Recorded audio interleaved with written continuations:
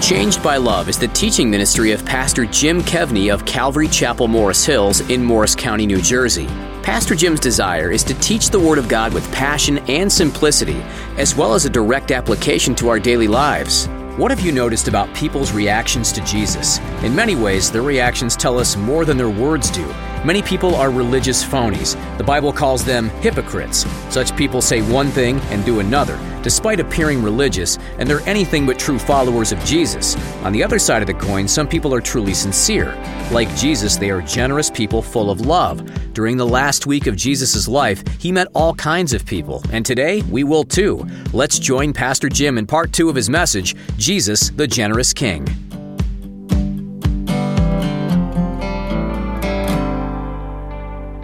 After Jesus leaves those guys, he appears to the 10 without Thomas. You say, but there's supposed to be 12 disciples. Well, there's 12 minus Judas. That leaves us with 11. Thomas is not there. That leaves us with 10. After that, there's later appearances of Jesus and the ascension. He appears to the 11, including Thomas again. He appears to other people at the Sea of Galilee and various other appearances. And then he issues the Great Commission. Matthew's account is the most popular, but since we're spending this week with Dr. Luke, the writer of the gospel, was a doctor, we are going to read his Great Commission. Luke 24, 46 through 49. Then he, Jesus, said to them, "Thus it is written, and thus it was necessary for the Christ or Messiah to suffer and to rise from the dead the third day.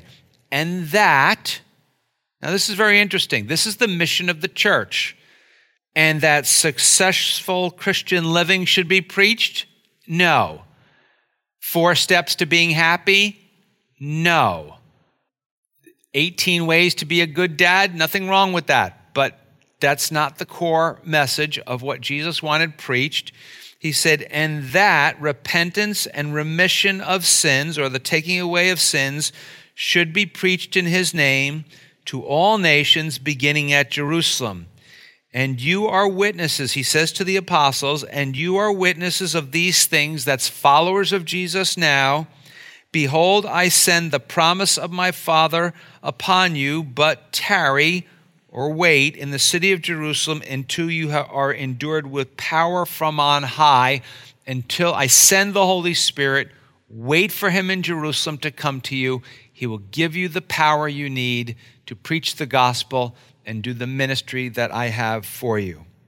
Then various appearances all over the course of that time between when Jesus appeared to them, and then finally he rises up and then he gives this Great Commission, and right after that we have the ascension. Approximately 40 days after the resurrection, Jesus ascends into heaven.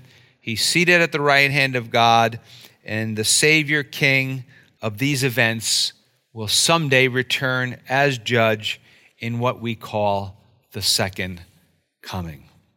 Luke 24, 50 through 53 tells us, after he's given them their commission, what he says, how the ascension goes down. He says, "And he led them out as far as Bethany, and he lifted up his hands and blessed them. Now it came to pass when he blessed them that he was parted from them and carried up into heaven." So it is a physical, Jesus was raised in a physical body, and his physical body is raised up to heaven, and they worshiped him and returned to Jerusalem with great joy, and were continually in the temple, praising and blessing God. Amen. So they went to the temple. We might say they went to church. So, does the fact that you know these things and you go to church mean that you're okay with God? Maybe, maybe not. See, what I've given to you is the highlight of the events of the Passion Week. As you go through the different events, you might find that more is communicated through the reactions of the people to Jesus than some of the events themselves. I mean, it's not just what they say, it's how, again, they react to Jesus and how their actions tell us where they stand with Jesus, whether they go to temple or not, whether they go to church or not. Not everybody in the building is in the same place with God. So a lot of the actions of the people will tell us, are they really with God or are they really against God? The reactions are many. There are many. And I just want to look at a few. And when you look at them, some are easy to tell, some are not to tell if you're new to the Bible. We've said this before, that sometimes the fact that the religious leaders hate Jesus and the apostles is so very confusing. The fact that so many religious people don't like Jesus, even though they go to church, is very, very confusing. So the first group I want us to look at is religious phonies. Religious phonies. Sadly, you find them in church. I wish it wasn't true, but you do. One of the good things about the way we do church is when you teach verse by verse, it tends to weed them out. Teaching verse by verse tends to attract, let's just put 3 different crowds. It attracts 2 of the 3 crowds. The people who really want to follow hard after God. They love verse by verse teaching because they love that it's challenging. Even though it's brought to their attention their sinfulness, they see that as that's God's invitation to intimacy to me, that he wants to make me more like Christ, that I know he's at work, and that's why I'm really willing to listen to the gracious words of Jesus, even if he's telling me I'm a sinner. So people who really want to follow hard after Jesus tend to like verse by verse teaching. Surprisingly enough, people who don't know Jesus like verse by verse teaching. Many people come to our church, and if it's you watching or you come here, you want to come Sunday, many people come who are not followers of Jesus. They want to hear, some of them grew up hearing the Bible readings, or they want to hear the Bible read, and they want someone to explain it to them without a flowery presentation. They want it straight up. Just tell me what it says. Let me go home and think about it. I don't want to be entertained. I don't want any kind of fancy talk. I want it to be clear. I want it to be simple. I don't want it to be boring, but I want it to be right on point with what God says so I can make up my mind concerning these things. So very little difficult feedback. And I talk to people after service, and they'll walk up to me and they'll say, I'm not a follower of Jesus. I invite people to tell me they're not followers of Jesus during the service. I'm not a follower of Jesus. And this is the one thing I say to them. Was I clear? I don't ask them if they like it. I don't ask them what they thought about it. Was I clear and was I simple? Did you understand it? Because, friends, I just want to leave the work in the hands of God and to let them and God have it out, if you will. I don't want to be the middleman. Now, who's the third people that don't like verse by verse teaching? Well, they're the people in between the people who really want to follow Jesus and the people who don't believe in Jesus, sometimes referred to as the mushy middle, but it's a lot of people. It's the people who are like, well, I want to follow Jesus, but I don't want to be told I'm a sinner. Well, it's by being told that you're a sinner and seeing that Jesus died for you that your affections grow tremendously for Jesus. That's how you love him more when you realize what he has done for you. That's how he changes you. But if you don't want to be told that stuff, well, you're probably not experiencing a lot of change other than maybe where you spend Sunday morning and how you spend some of your money. And so those kinds of people don't really like that. So sadly, there's a lot of religious phonies in the church. Luke chapter 20, verse 45 through 47. Then in the hearing of all the people, Jesus said to his disciples, beware the scribes. Who are the scribes? They're the teachers of the Bible. They're the Bible scholars. Beware the scribes who desire to go around in long robes. They want to look religious. They want to look so very religious. They love greetings in the marketplace. What is it? They love to be seen. Oh, hello, how are you? Oh, how are you? Oh, they love to be seen. They love to be fussed over.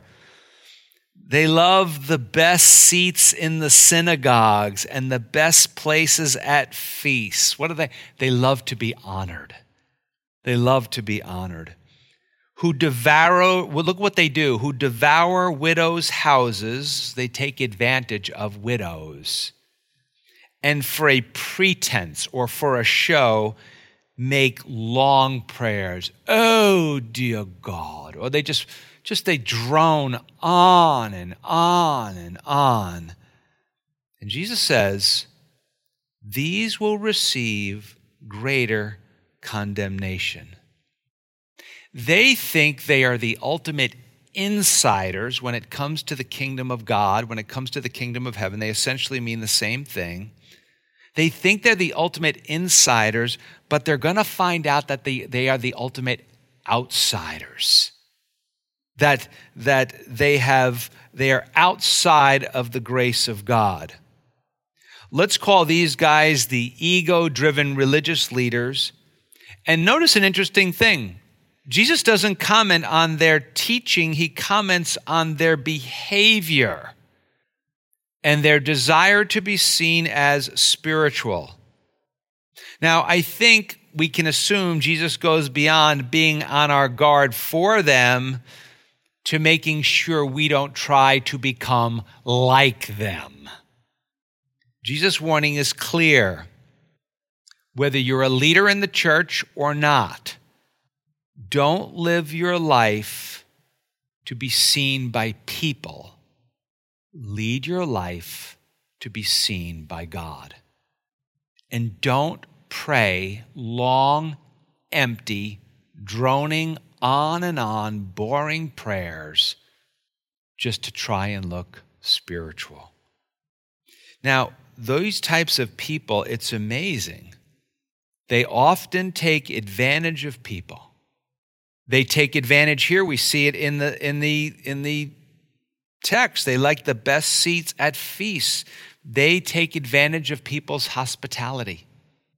And they even take money from widows. And Jesus considers that to be a very, very serious thing. Interesting, and again, I'm just reading a little bit into this. Jesus not only warns us about them, but for our sakes in a church with one another, I think he's warning us not to create them with our praise. I mean, don't make a big fuss over them. I mean, sometimes people will meet me after a service, and I know they mean well, but they'll say to me, I agree with everything you said. And then I'll just smile and I'll go, we both could be wrong. Don't shower people. If somebody does something and that blesses you, just say, thank you, that was really a blessing. And that's fine. And if they're humble, they'll say, oh, thank you. I'm glad that you were blessed. But if you create them by constantly praising people, it actually creates an invitation or environment for them to take advantage of people. And if you puff their heads up enough in their pride, they will be unable to take constructive criticism of any kind. You see, when it comes to people that are using their gifts for the kingdom of God, at best, they're just using the gifts that God has given them. So there's nothing really special about it. And they don't deserve the best seats. I mean, look at Jesus, the ultimate servant leader. What does he do at the Passover feast with his disciples? He washes their feet. And then ultimately, where's his seat? His seat's on the cross. He doesn't look for the best seat in the synagogue. Now, when we come to chapter 21, we roll right into, and this is probably Tuesday, a complete contrast.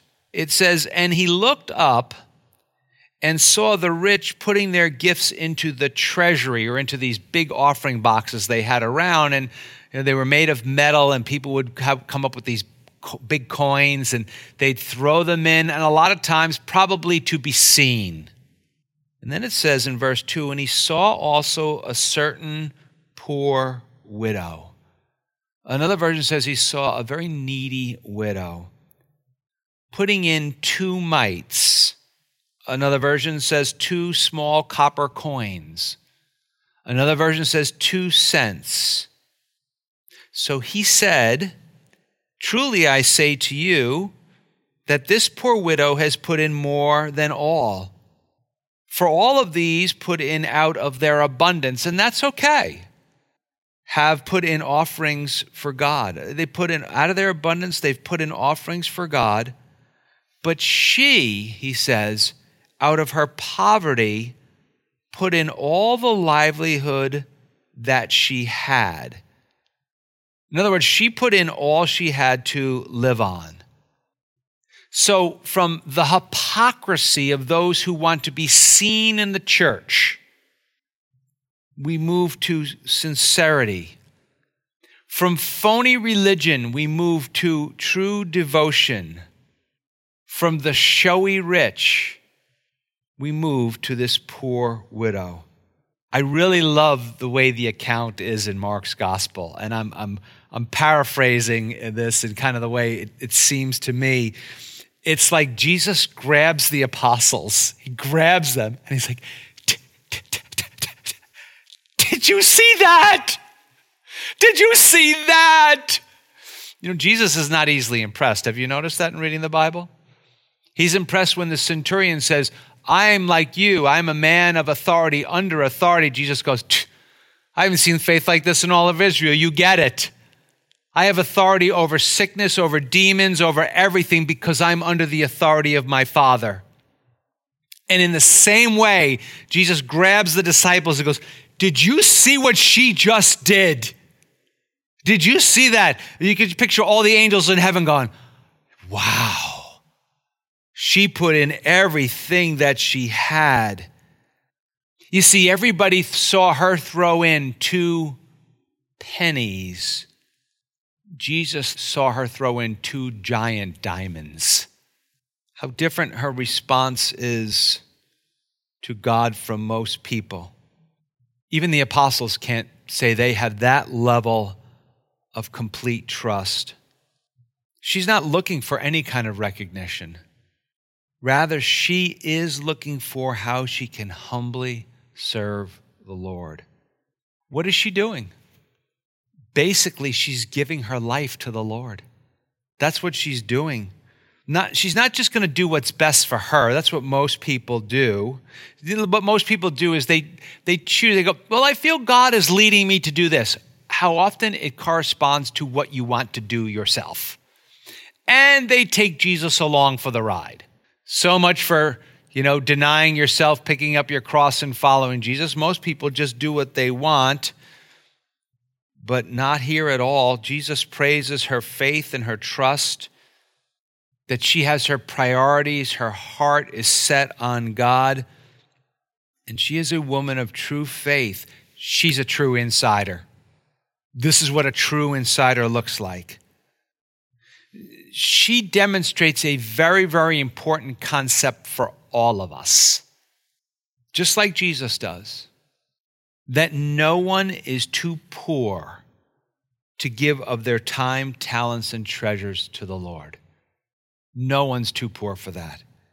Now, let's get practical. Don't be afraid. He's like, oh no, he wants all our money. You cannot give all your money to God.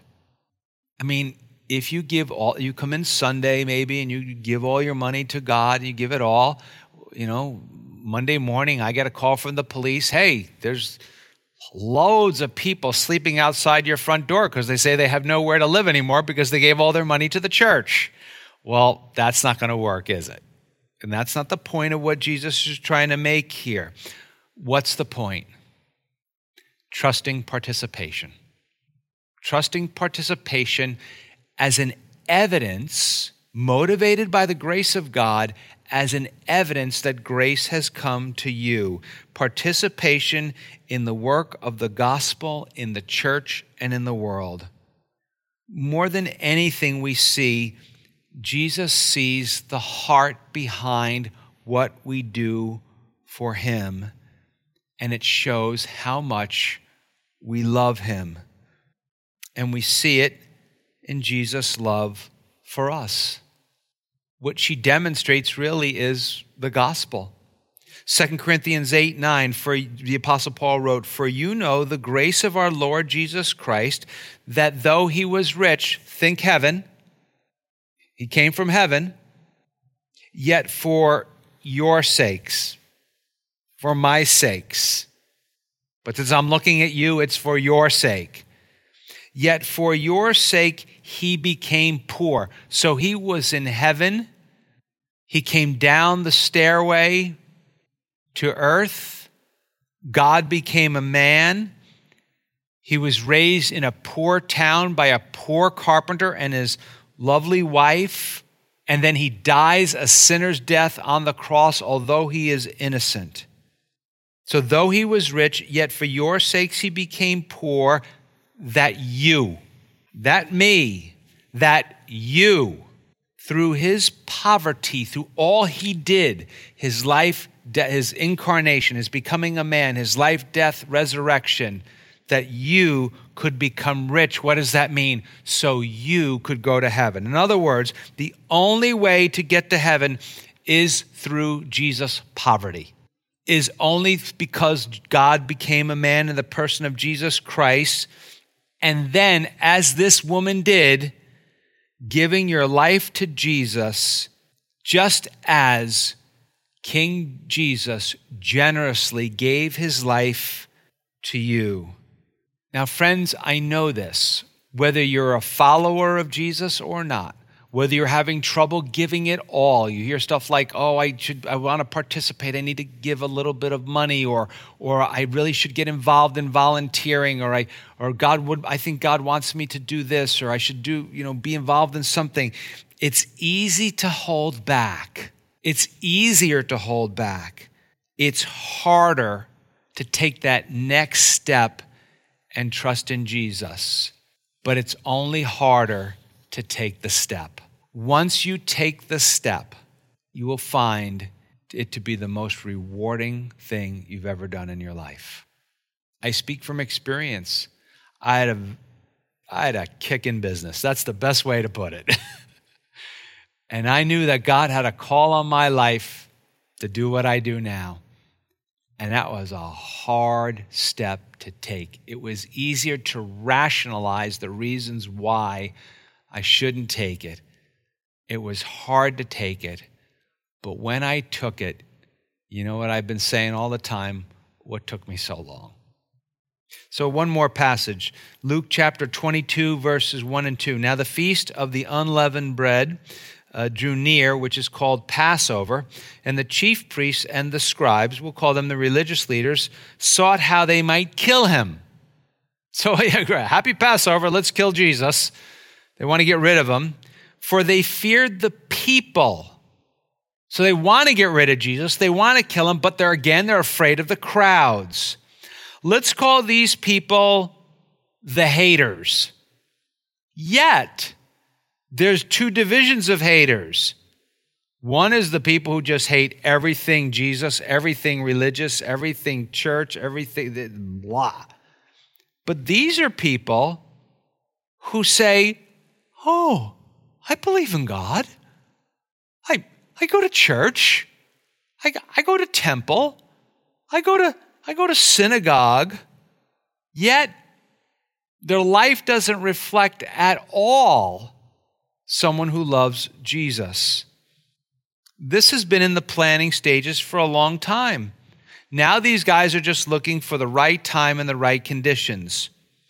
For them and to us, and this is a warning for all of us, if we're not careful, hatred and bitterness grows like a weed in our souls. And when that happens, one sin leads to another, and it gets easier and easier and easier.